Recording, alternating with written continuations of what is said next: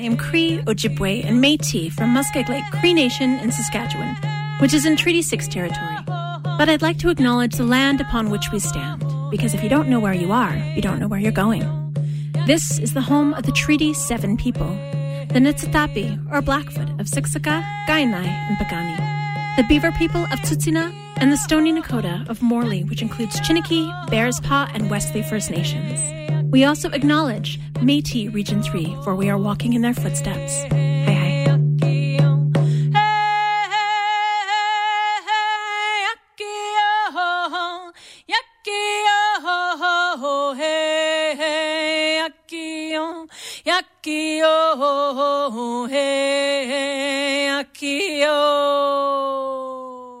You are tuned into a new episode of Writer's Block on CJSW. CJSW's Writer's Block broadcasts out of the University of Calgary campus radio station at CJSW 90.9 FM, located on Treaty 7 territory. Writer's Block airs at 8 p.m. on the third Wednesday of every month. If you ever miss our show live, you can check out our podcast at cjsw.com/writers-block. This episode of Writer's Block is brought to you by a student-driven collective. We'll be featuring inspiring interviews, poetry and fiction readings, and creative segments.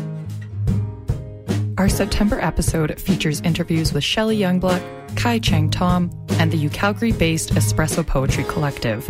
We also have a special fiction reading from Calgary alumna Joanne Fung of her short story, Clutch. Let's get started. So begin by introducing yourself and telling us about your new children's book. Yeah. Well, my name is Kai Cheng Thom, and I am an author and a consultant and performer based in Toronto, also known as Toronto. And I write a lot of different kinds of books. I've written a young adult novel, a book of essays, a collection of poetry, and of course, a couple children's books. My latest children's book is called For Laika, the dog who learned the names of the stars. And I'm really excited about this book for a number of reasons. The first is that it's about Laika. So Laika is the first mammal to orbit the Earth. She was a dog, a real dog, who flew up into the atmosphere in the Russian satellite called Sputnik 2 and really made history by circling the planet. But also, unfortunately, because it was the first time and it was the space race, Laika didn't survive the journey. And yeah. And when I learned about this story as a child, it stayed with me forever. I really thought about Laika a lot. I remembered her because she did something that was so important, but also, I really thought about, like, it was complicated. Like, why did humans decide to treat the animal like that? And so this book is about Laika. It tells the story from her perspective, and it is also about how do we as human beings want to treat animals?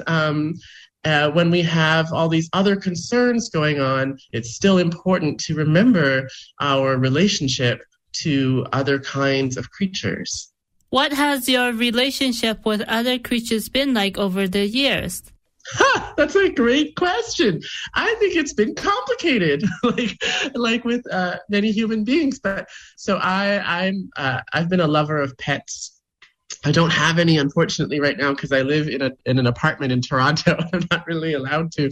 But when I was a kid, my parents had many pets.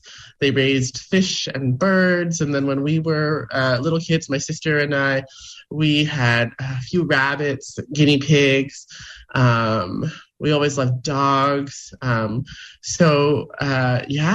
would say I was deeply in love with animals. And also, though, of course, as a human who was raised eating meat, I also eat animals. And so I think about that all the time, like how, what is, how can I be like a human being who loves animals while also, I eat some animals and we wear some animals. So how can we how can we treat animals better while still also like doing the things that we as humans need to do. I grew up learning to use as much of the animal as possible, so not to waste the food.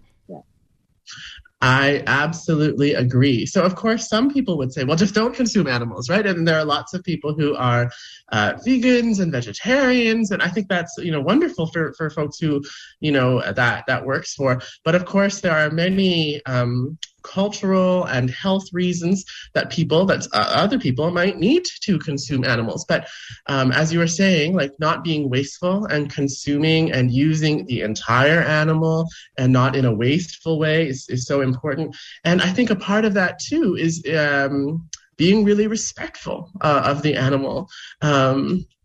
Because we can, eat meat or we can consume animals for other reasons, but that doesn't mean we have to treat them badly. And unfortunately, so many scientific and farming practices today are very cruel, unnecessarily so.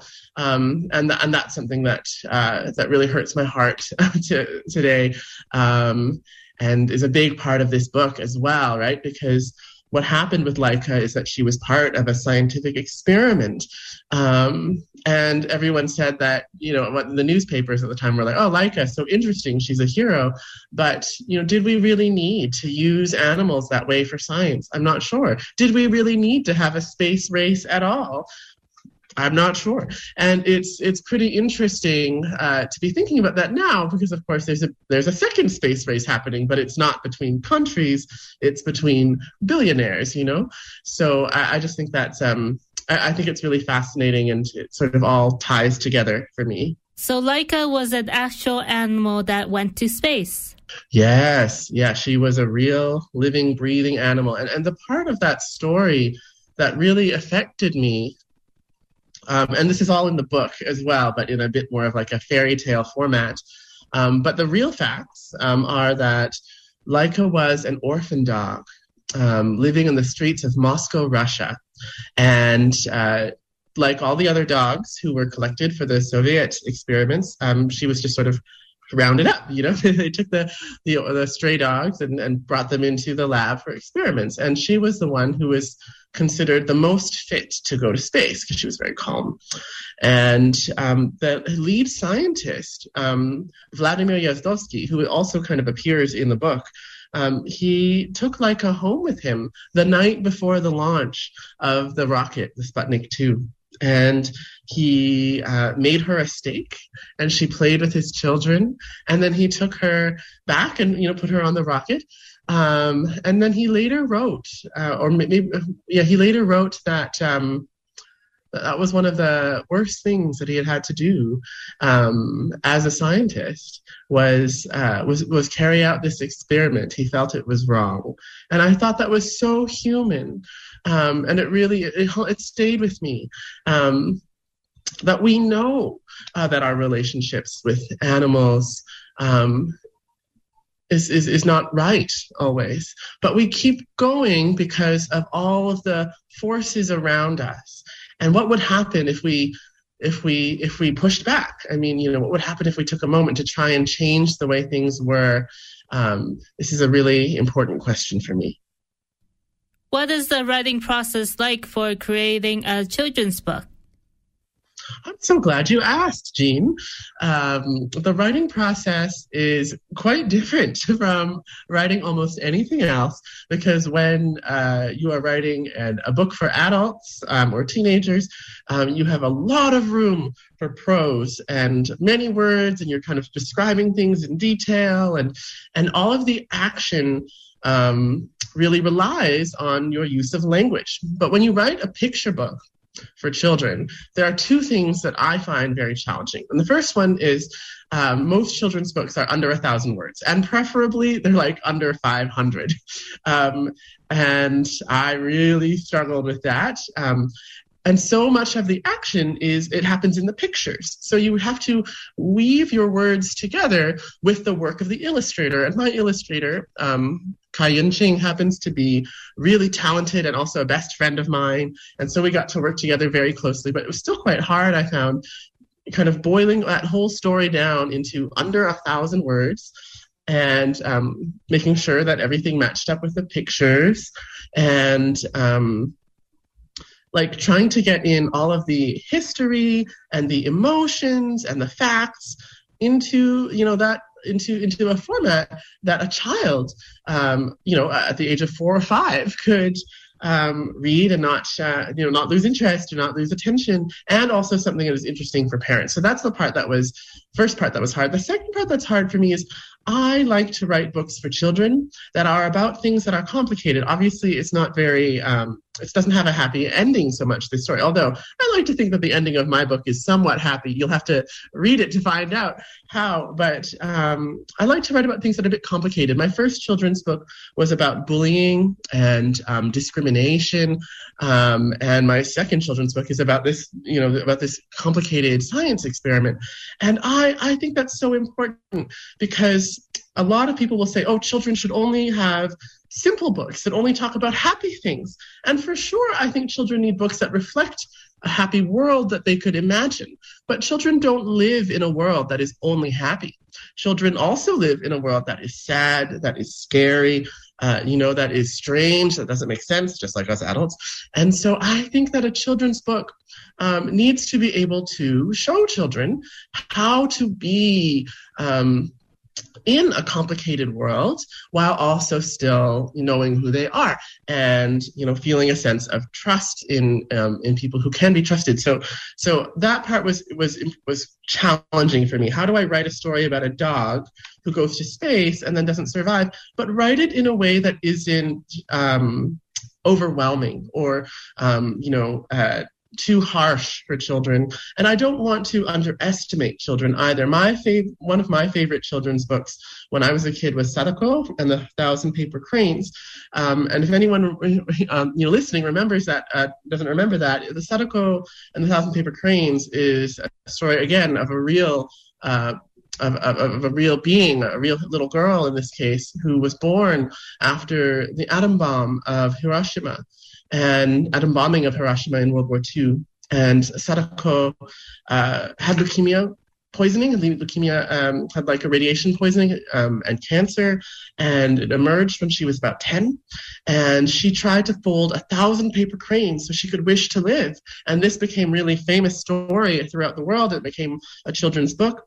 And when I read that book as a child, it really showed me like something important about the world. It made me want to work for peace and for change. And so this is why I think it's important to write books that are challenging for young people, but also in a way that is not, that doesn't just say the world is terrible and we shouldn't do anything about it. I want to write a book that is complicated, but also hopeful. Thanks for talking with me. That was my interview with Kai Cheng Thom about her new children's book, For Laika, the Dog Who Learned to Name the Stars. CJSW. No adverbs allowed.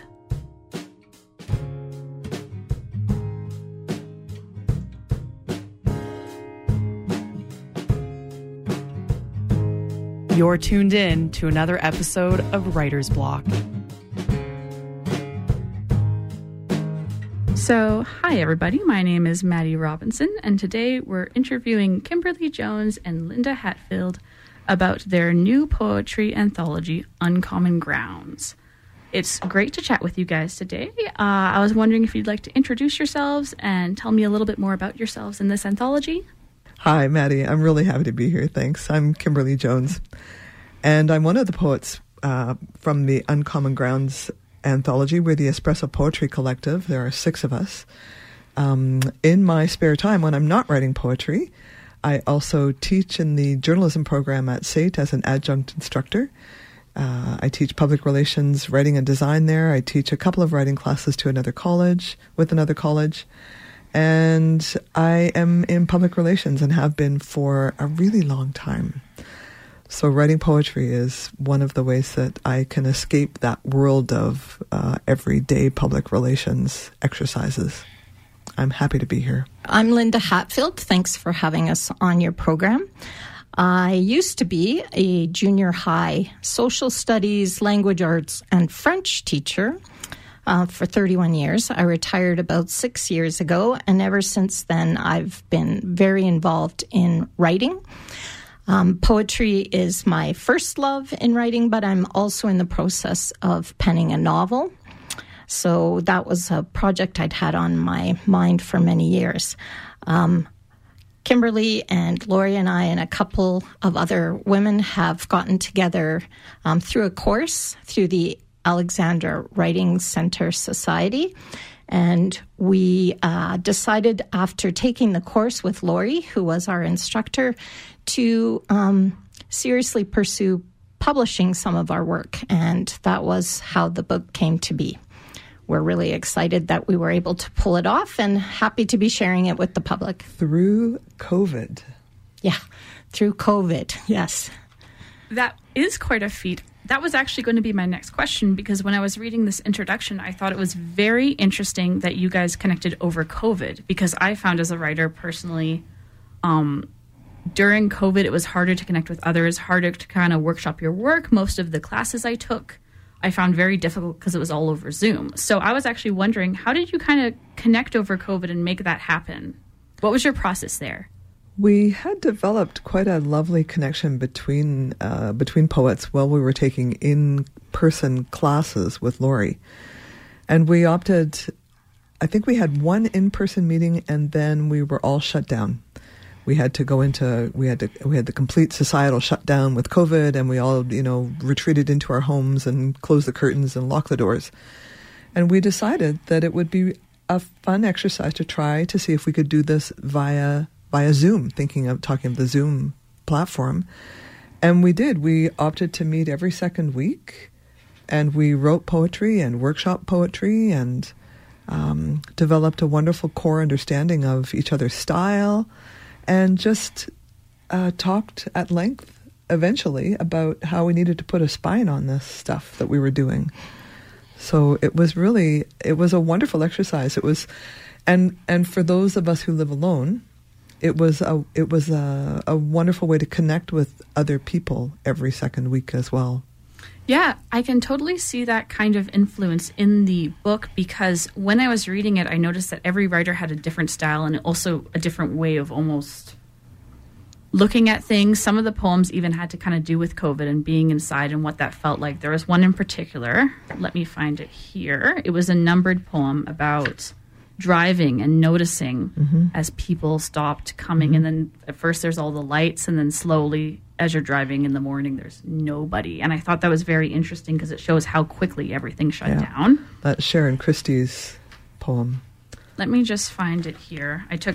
I write all over these books, so as you can see, this book is also now has a lot of my writing in it as well. Sharon works at the Children's Hospital, so she's an essential worker and was required to be out. So yeah, she had no choice. Yeah, the poem's called Calgary, March 2020, Driving to Work at 7 a.m. That adds so much interest to the poem, knowing that she's an essential worker, and that makes so much sense. I also worked in a grocery store, and so I also saw kind of everybody disappear off the map. It was a little spooky, but I thought some of the poems in here totally caught that vibe that was almost apocalyptic, but also like a little bit ghost story, like enraged tail lights stare back again as I drive up the ebony hill. There's something about that almost sounds like it's from a movie. But yeah, I think it's very interesting that you guys chose to come together over COVID and kind of use it as motivation in a way, especially because it is called Uncommon Grounds, which I thought was such a cool title, considering that it connects to the fact that you're all coming from different grounds and backgrounds, but also that it has to do with coffee grounds. Was there anything else you'd like to add about that or around that? Just in terms of the title of the book, we because we came from the Espresso Poetry writing class that Lori had started, we opted to call ourselves the Espresso Poetry Collective. So we really, really felt that the book needed to have a coffee theme. And Uncommon Grounds was a good one for us because we are all so different. Our backgrounds are so different and our styles are so different. So we just brought that coffee theme along and took the photographs as they related to coffee. So the photos in the book as well were taken by Linda and I. And me, I should say. The both of you, we can say. Me and Linda. Exactly. The photography works really well as well with this because it's very minimalistic. I particularly liked the coffee rings that kind of have almost that like moonlight look to them, or in particular, there was also some coffee grounds that looked almost like an Enzo, if you know that symbol, the paint symbol, and I thought that was so cool and such a creative way of looking at coffee grounds. I work with coffee, so I was also really excited about this. So for the photography, did you want to talk about that as well? Was there a process there, or were you just kind of having fun with it because coffee is such a fun medium? Well, originally we had considered the possibility of creating a book that could be small, like maybe 5 by 5 inches, and kind of act like a coaster, a genuine coffee book. We played with all kinds of ideas like that, and Kim and I just, on our own, of course, because we were isolated, brewed up some coffee and splashed it around and played with napkins and paper, and then photographed that and sent it to each other and had a little bit of fun with the theme and the idea of appealing to people in that other sense, the visual sense as well, to complement some of the pictures. Not that the poems have much to do with coffee, but I think we also didn't want the book to be considered too precious, where you could put the book down and open it up and put a coffee mug on it and lift it off, and there'd be a coffee ring behind.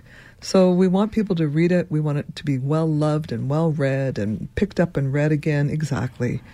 So we don't want people to think that it's just, so special it can't be opened and pages folded over, etc. We want people to read it and read it well. That's a really cool philosophy to have, just because I know so many writers personally who are super picky and they don't want, the coffee. And I think it's cool that this is literally a coffee table book because you can put your coffee on it and it adds to the artwork. That's very cool. One other thing I could mention that you might have noticed or may not is we didn't have an actual theme that we were working off of, except that I think we all agreed to try to write one poem about writing poetry. Yes. Yeah. So in the book, each author has contributed one poem about the process or about poetry in general. And that kind of was a thing that would tie the whole book together. And one of our members, Sharon, worked hard to try and give it a little bit of flow. So some people might wonder about the order. I think often books are put together in a way that one author is featured and then another author is featured. And we decided to just scatter them throughout. But if there was a way to kind of connect one to the next poem, it didn't really matter whose it was. So there is a little bit of a flow to it if you look for it. And Sharon worked really hard on the formatting of it as well, because this is self-published. So that's the other thing we did in addition to workshopping poems and trying to find enough to put together. We published this thing ourselves, formatted it, took the photographs. Which was a process. Yeah, it was a heck of a process. I think we finally picked the books up around the second week of June, and my original intention or my belief was that it was going to be ready as Christmas presents. So we underestimated the amount of effort it takes to do this. But having done it once, now we feel like, well, if it happens again, it'll be much easier. Absolutely. And I'm excited for the second Uncommon Grounds personally, because I think it's a cool idea.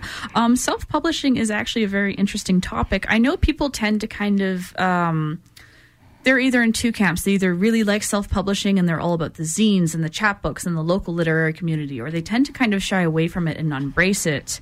But I guess my question for you to follow up with that with self-publishing is, when you're choosing to self-publish, was it because you wanted the freedom? Was it because you wanted to do it together as a team?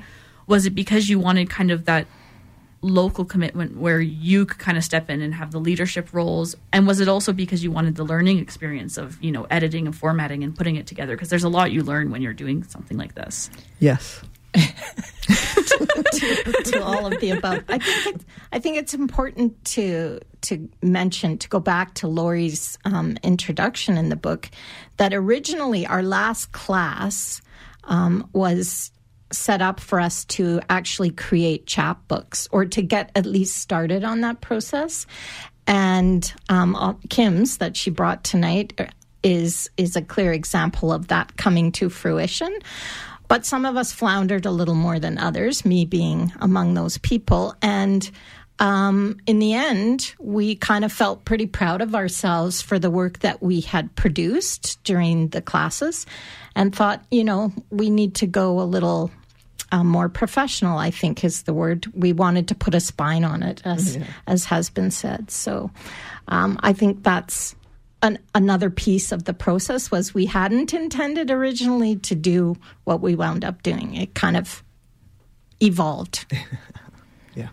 And we hired a designer to help us with the cleaning up the photographs and placing them on the pages and making sure that all of that looked the way we wanted it to. So a lot of it indeed was about control. We really wanted to look a specific way and to have a kind of a specific feel to it as well. That kind of casual, open it up, drop a coffee cup on it. That's what we were going for. So. Yeah, I work in a coffee shop, and this looks like it would fit right in. This is exactly the kind of book that someone would pick up while having a cup of coffee. I have some copies in my car. So. If you'd like some free advertisement. No, this is great. This is actually so interesting. I'm learning a lot, which is great. That you wouldn't necessarily know just by reading the book. It's cool that you chose to do it all on your own. I think there's a lot of bravery in that and commitment as well. I've noticed that this collection has a lot of feminist themes in it. Did you want to talk about that at all? Sure. There were many reasons that we decided to self-publish. And one of them was definitely as an act of feminism and feminine power.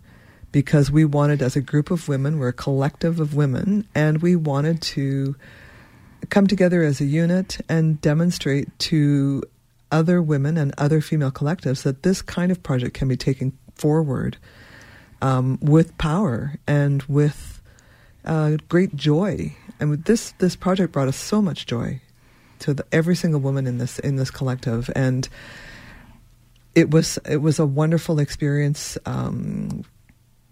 Being able to demonstrate that kind of independence and strength to other women who are writers who may not think they have an opportunity to do something like this. And we dedicated the book, actually, to furthering collaboration between women, because we definitely see this as a feminist act. We are all feminists, all of us in the collective, obviously, and definitely saw this as a feminist act. Some more fierce than others. Some very passionate, yes, and fierce. I love that. There are some poems that are definitely fiercely feminist inside, so. Absolutely. I noticed that the meditation on becoming mother in particular stood out to me as being very feminist, because it's even shaped almost like a pregnant woman's body, which I thought was so interesting. And it utilizes a lot of bee alliteration, which I thought was interesting too. I was actually going to ask about that, although I know Ulit Price isn't here tonight, correct? I don't know if you wanted to speak about that poem. Definitely, Ulit has a very motherly approach to, she celebrates the mother in many of her poems that she shared with us in the collective at our workshopping sessions. And I think, we encourage each other when there's one that stands out for us as being one that would be good to include in something like this. So I recall that it was a favorite of the groups. And we noted as well the way the shape echoes that of a pregnant woman, and the fact that she uses the letter B. That was definitely intentional on her part. Mm-hmm. Absolutely. I noticed a couple of poems actually almost played with space and shape a lot too, like Hourglass by Crystal. That one is kind of shaped like an hourglass, and I thought it was so interesting how it kind of tapered off, because women are also known to have, quote unquote, the hourglass figure, right? Correct. So there's a lot of connection with bodies, women's bodies, and I thought that was very cool, as this is a body of work, right, by women. So there's kind of that connection there.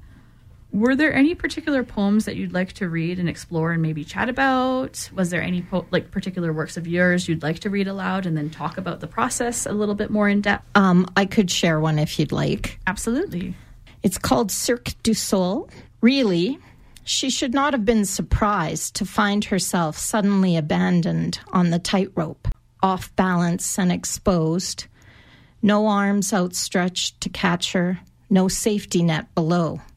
Her spangles made translucent in the glaring spotlight. No one told her to be wary of the bearded clown or the two-faced lady whose smile now mocks and shames her.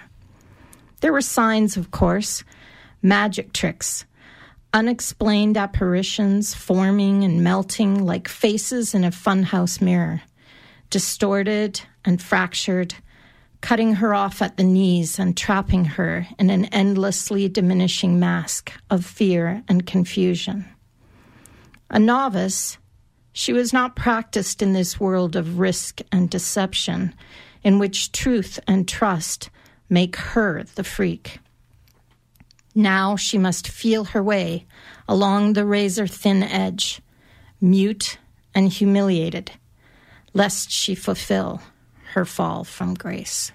What inspired you to write this poem, and what was your process like there? Most of the poetry I write comes from a personal experience of some sort, and this one happens to relate to an incident involving my career and involving the unwanted interest of a person that I was unaware had been manipulating things in the background, and that stung in a very deep level. So this came out in the form of a poem.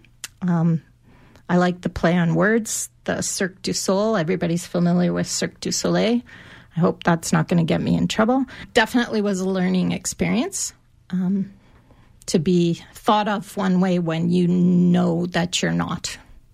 Well, I think the Me Too movement, which has also inspired a poem recently, has, provided a lot of women with what I guess you could call fodder for self-expression, poetry, art, because it's a topic that, especially women of a certain age, like some of us are in this collective, who've had to put up with societal regulations, rules, mores over time and not felt like we could speak our truth. And you reach a point in your life where you no longer feel obliged to do that.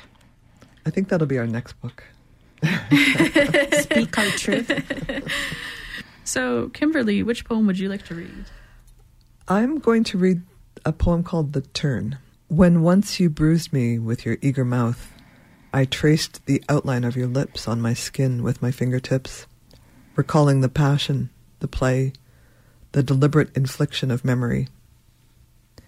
You bruise me now, bite me with your assumptions, assign motive where none exists, turn the joy of what we had into toxic dust. I catch the icy wind of your indifference in my fingers, bring it to my lips, hope to breathe it into life, and find it reeks of cowardice. That was also an excellent reading with a lot of emphasis on the negative space with it, which is absolutely great. What inspired that poem, and what was your process like there? As most poetry is, we take all of it from our personal experiences. And every now and again, we have personal experiences that kind of hit us at a heart level more than others do. And Linda was talking in her poem, and the reason I read this is because it goes along the same theme as Linda's poem, in that people make assumptions about behavior sometimes, or they make assumptions about things as long as they suit their own narrative. So everyone has a story that they want to bring as part of their reality, and so they will tell a story that fits what they think is the truth. And sometimes it's not, because they haven't asked enough questions, they haven't bothered to look for any kind of clarification or even been courteous enough to return a phone call, for instance.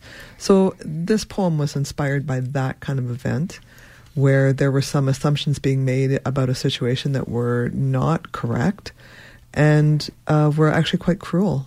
And so I just decided to write it down and get it down. And these things just come to me at 3 o'clock in the morning or 4 o'clock in the morning, and sometimes just whole. It's like a channeling process almost. It's quite fascinating.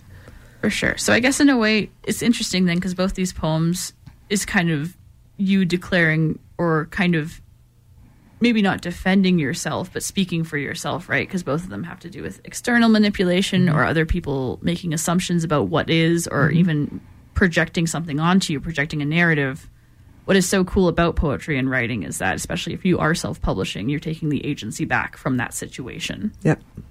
And that's what both of these poems are about, is regaining our agency, and it fits with the self-publishing theme as well. Exactly. So to wrap up our conversation, was there anything you'd like to discuss in regards to this project and kind of the effect it has on your community, or anything in particular you'd like to add? We are doing some fun projects, actually, later on in the fall. We've got, in conjunction with Alberta Culture Days, Alexandra Writers Centre Society, AWCS, is producing a program or an event called In Conversation with Us. The collective is going to be interviewed by Dimphny Dronick, who used to host this show, I hear. Yes. Yay, Dimphny.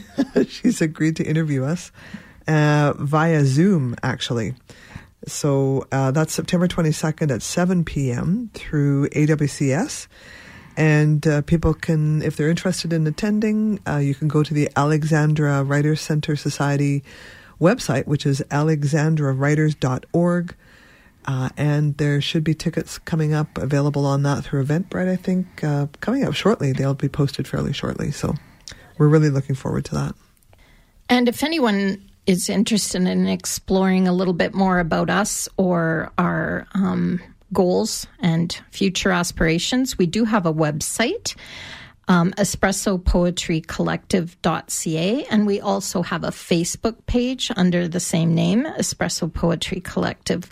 So you can look for us there if you're interested, and if anyone by chance wants to purchase one of our books, we do have them available through Owl's Nest Bookstore and Shelf Life Bookstore, and they sell for $16.99. And on our website, or via Facebook. Correct. That's great. Well, I absolutely loved reading this poetry anthology, and I'm so glad that I got to chat with you today. I learned so much about kind of your work and your process, and I look forward to future anthologies as well. This was Maddie Robinson chatting with Kimberly Jones and Linda Hatfield on their new anthology, Uncommon Grounds, by the Espresso Poetry Collective. CJSW. No adverbs allowed.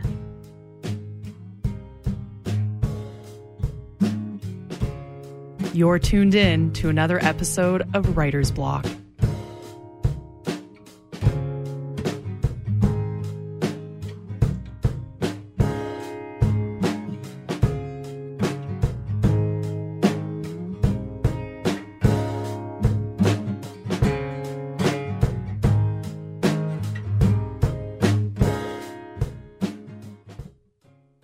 Just hitting record. And so my name is Jenny Kwong for Writer's Block.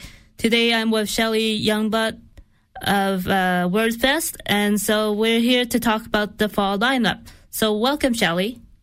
Well, thanks so much, Jenny. And so I guess tell me about your role at WordFest first. Sure. So I am, I've got kind of a mullet of a title. I am the CEO, which is the business up front, and then I'm the creative ringleader, which is the party in the back. And the fun part is that we get to talk about the creative ringleading aspect, which is how we curated 33 online events for fall 2021. All right. And I guess you'll be already on your way going through that lineup. in September. So tell me some of the highlights for September. We will have launched our fall series, which is called 26 at 26. So what you've got over the course of the whole fall is 26 of the most electrifying authors in the world. They're writing across all genres. They're really big names. They're super tasty. And the one that's coming up on the 21st of September is Omar El-Akkad and Ian Williams. Ian, obviously, at one point was the distinguished writer at the University of Calgary through the English department. So he's got strong ties to U of C. He was, of course, the Giller Prize winner a couple of years ago. And Omar El-Akkad is a Canadian who lives in the States now, but everyone is talking about Omar. So I'm very excited about that event. And then on the 22nd, the next day, we've got one of our storytelling series. It's called The Way We Talk Animals. And basically all of these writers have written books in which the protagonist is an animal. So there's Joni Murphy, who's written a book about how animals have taken over New York City. It's kind of dystopian in that kind of Margaret Atwood way, but completely original. Kai Cheng Thom, who I adore, she's written this book that's about the dog Latka that went into space, the first dog in space, and it sounds utterly heartbreaking, and it is, but it's a children's book, and it's all about enabling children to understand what Latka's motivation was for doing this incredibly brave thing. I just want to burst into tears when I think about it, but I can't wait to hear from Kai. Yeah, Chen. And you'll hear from Kai Cheng Thom later on in this as part of this broadcast. Oh, I'm so excited about that. That's fantastic. Good timing. And then Rachel Yoder has a huge book out in the States right now called Night Bitch, and it's about a woman who wakes up as a dog. And it's basically this incredible book about motherhood. And then the following week, we've got, I think, if people were to say who are their favorite writers, a lot of people are going to say Wayne Johnston. And Wayne's new book, he's known for being a humor writer, but this new book is, I don't know how to put it, it's devastating, utterly devastating, and absolutely worth you listening to Wayne. Then we've got Ruth Ozeki, who is just the most incredible person as part of 26 at 26 with Genki Ferguson. So you've got a Booker Prize shortlisted author with this 25-year-old wonderkind who grew up in Calgary.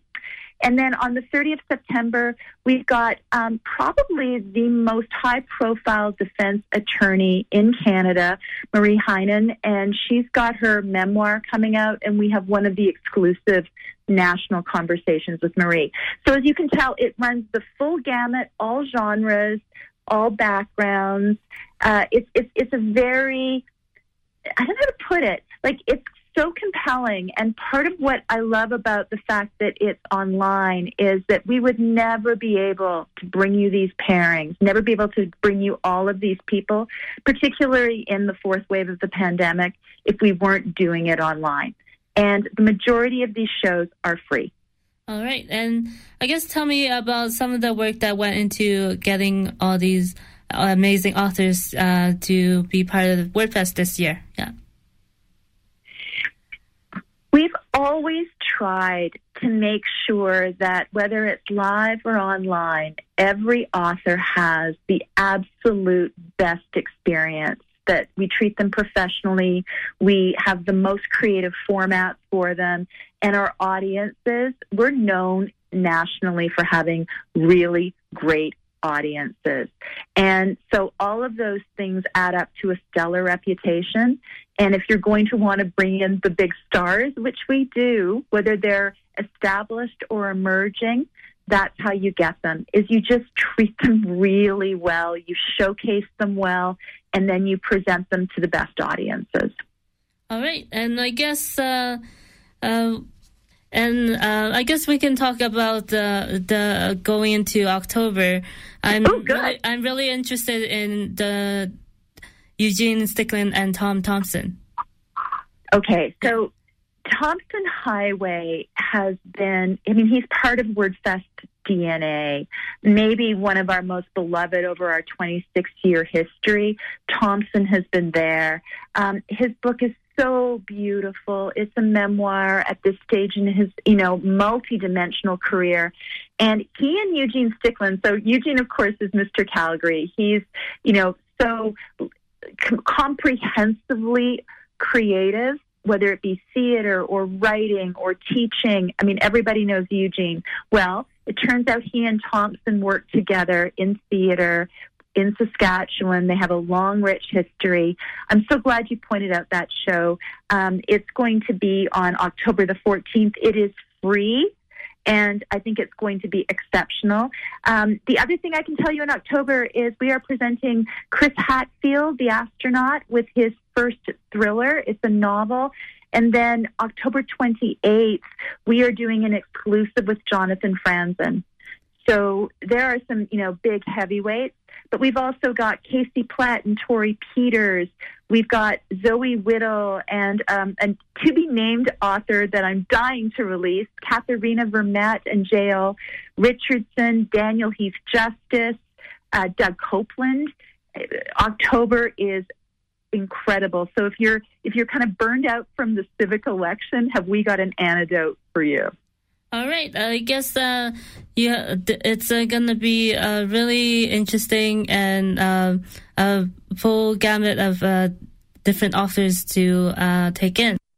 If you want to know more, the best way to find out, because we're announcing events, we're announcing new shows. There's links to both Shelf Life and Owl's Nest to be able to buy these books if you want to get them in advance.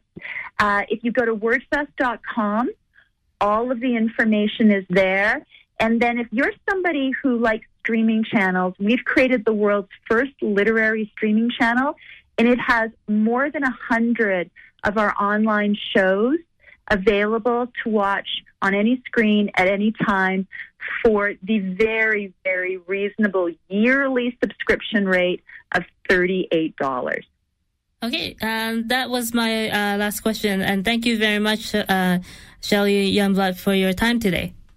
Oh, it's always wonderful. I mean, I'm a U of C grad. I everything I probably know about audiences, I got through CJSW. So I'm always really grateful to my alma mater and to Calgary. Thank you. CJSW. No adverbs allowed. You're tuned in to another episode of Writer's Block.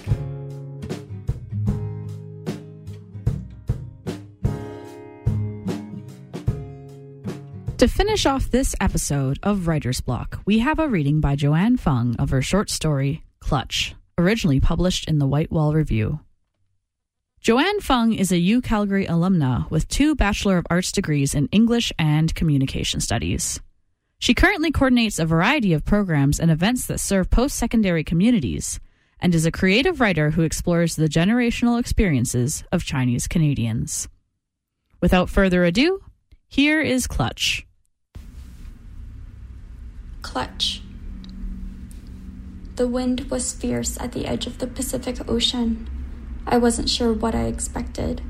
Perhaps a quiet calm, a soft breeze that looped around binoculars and played with unwaxed sideburns, like when a castaway rests on his life raft, arms and legs akimbo. But this ocean wind tore my corneas. An overweight man stood beside me in full yellow raincoat regalia, dressed head to toe like an unfashionable Paddington bear. His wife was with him, identically dressed, her binoculars pinned to her eyeballs and scuttling from one side of the boat to the other. The 2 of them approached me before we boarded, waving their printed tickets and asking, "Are you sure? We booked Orca Watch, not Whalesome Tours," until my 100 yeses placated them. The couple seemed to find excitement in every empty wave, pointing there, then here, then back again. I didn't expect the ocean to look so desolate. The promised myriad of dolphins and humpbacks were nowhere, replaced by blank, undulating water. If I allowed myself to, I could dream an open eye peering back, the iridescent iris of a giant squid waiting to rear its tentacles round our ship. Look, an albatross! Everyone's binoculars swiveled to where the finger pointed. Percy, that's a seagull. I sat down, and the collected salt water in the pool of the plastic seat soaked into my jeans. The other whale watchers lined the edges of the ship, gripping the metal bars with one hand and their hats in the other, clinging hard to prevent the loss of possessions or bodies. It was still early April, and every passenger except me was middle-aged and retired, set loose from life's responsibilities of children or work to allow for a whale-watching tour on a Tuesday morning. This was my first tour despite living in Vancouver my entire 25 years. When I booked my ticket, I had expected the tourists, the yellow overcoats, the boom of the loudspeaker as the tour guide suggested looking for the crest of a dorsal fin or the unmistakable slap of a humpback tail. But I hadn't expected emptiness. My former coworker was the one who suggested going. She was being kind, sending me a text just an hour after I was escorted out of the office. Everyone else didn't bother. The text included suggestions other than booking a whale-watching tour. Go out of province. Maybe Calgary is the sunniest city in Canada. Treat yourself to some Richmond egg tarts or pineapple buns, the kind of pastries that soak the paper bag with so much grease you worry how much grease there's left for your mouth. Try to rekindle old passions. What were my passions anyway? I hadn't texted her back 1 week later as I sat on a swaying boat, tasting salt. I plucked at my overgrown cuticles and clenched and unclenched my abdomen with the shifting vessel. The man in the yellow jacket rose onto his toes, pushing his belly against the boat's metal. How did he get here? A place where you could find the time on a weekday morning to relinquish obligations, dole out the change for a boat ride, with non-guaranteed returns of humpbacks bursting from ocean depths. Perhaps he was a successful investor, a tech giant, a clothing company CEO who exclusively made products for women. At my office, my former office, everyone ventured into one initiative or another. Some were successful and some weren't, but they all carried the instinct of sniffing out opportunities in a metropolis where opportunities seemed too few and too many. Maybe that was why. I shook my head. The sudden involuntary reaction made my stomach turn over itself, and my ears burned when I saw a woman give me a double take. Maybe I was too rude to Gregory during lunch that time 2 months ago. He was reheating mackerel in the microwave, infusing the office with an odor the city already possessed and didn't require in a cubicle. But the worst part was they did tell me why. HR booked a boardroom, skittered onto my calendar with an innocuous invitation. I should have known. As I sat on the cold plastic seat, I stared at my fingers and wondered when my knuckles became so pronounced, when my skin became so dry that cracks emerged, tiny slivers of blood marking a maze across the back of my hand. Oh my God, there's some! I see them! An arm sleeved in plastic yellow arced high like a beacon across the gray filter of the ocean. Around her, the rest of the passengers leaned against the rails, pitching binoculars to their eyes. I felt the squelch of my jeans as I rose from my seat. Everyone stood shoulder to shoulder with the length of the boat. Small gasps were released. Chatter rose, then fell, then rose again.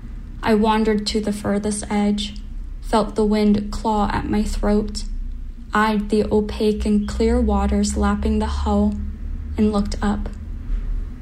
The ocean unfurled as a sleek body torpedoed through the surface waves. I registered more movement behind the first, the rest of the dolphins flickering in and out from view. Okay, folks, looks like there's a pod of dolphins out there on the port side. Jerry, can we move closer? Maneuvering alongside the dolphin pod, the creatures didn't shy from our vessel. They burst from the depths, one after another in rapid succession, ignoring the thrum of our engine, the chatter of human excitement. Dorsal fins glistened, and someone shouted, "Are they going to spin?" As I assessed the curve of their stomachs, the graceful bend from their beak to their tail, my eyes rose from the end of their group and saw the tip of what looked like a black dorsal. My former supervisor was a woman with deep-set eyes, hair dark as oil. She had watched as I took my seat, flanked by a man in a ginger suit and a woman in a seafoam pantsuit. Her hands folded in front of her chest, elbows resting on the table, drawing creases against her blouse and brow. The first words out of her mouth were "thank you," and the rest was air. Behind the pod and drawing near, black fins carved the surface of the water with unnerving uniformity.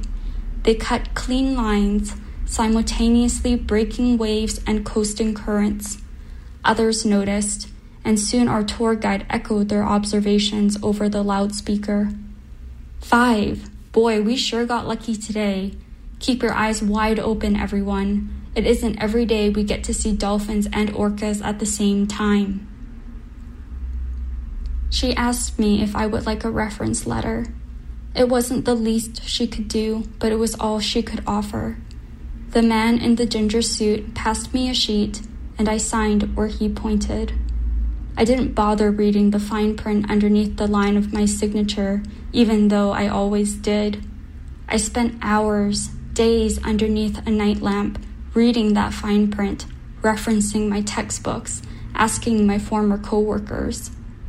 Weeks were etched into my skin, and I think she must have seen it because she caught my eye, held it until I looked away, and retrieved the pen into her enclosed palms. The boat was getting rowdy. Cameras were jostled. Voices rose as they clambered for the best shot. I remained where I was, clenching the handrail, and watched as the black dorsal fins began to rearrange themselves.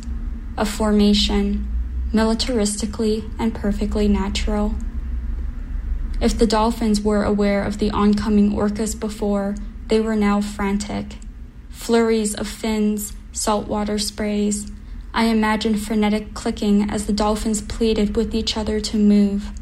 Every second, another dolphin would leap, leaving the ocean behind and gasping for air until they plunged back. I can't watch this. It's hard enough on those documentaries.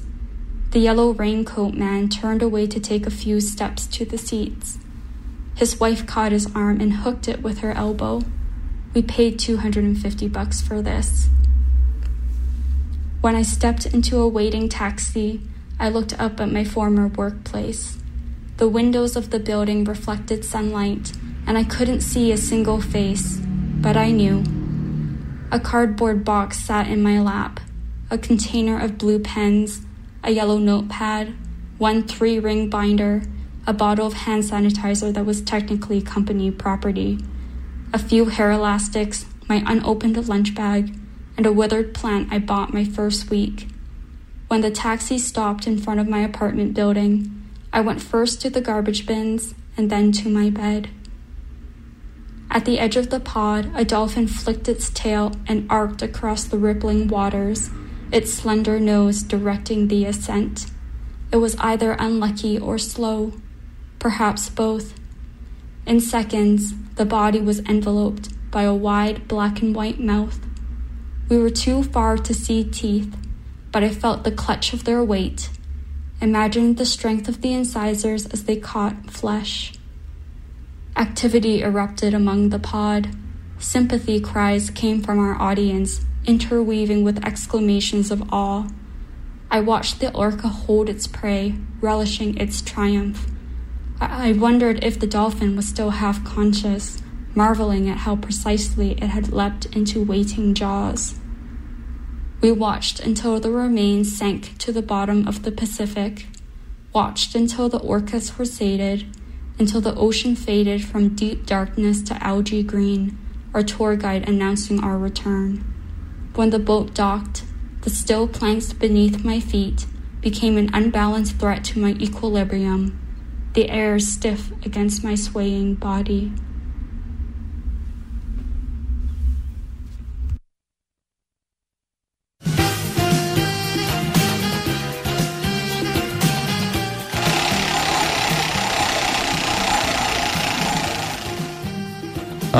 C?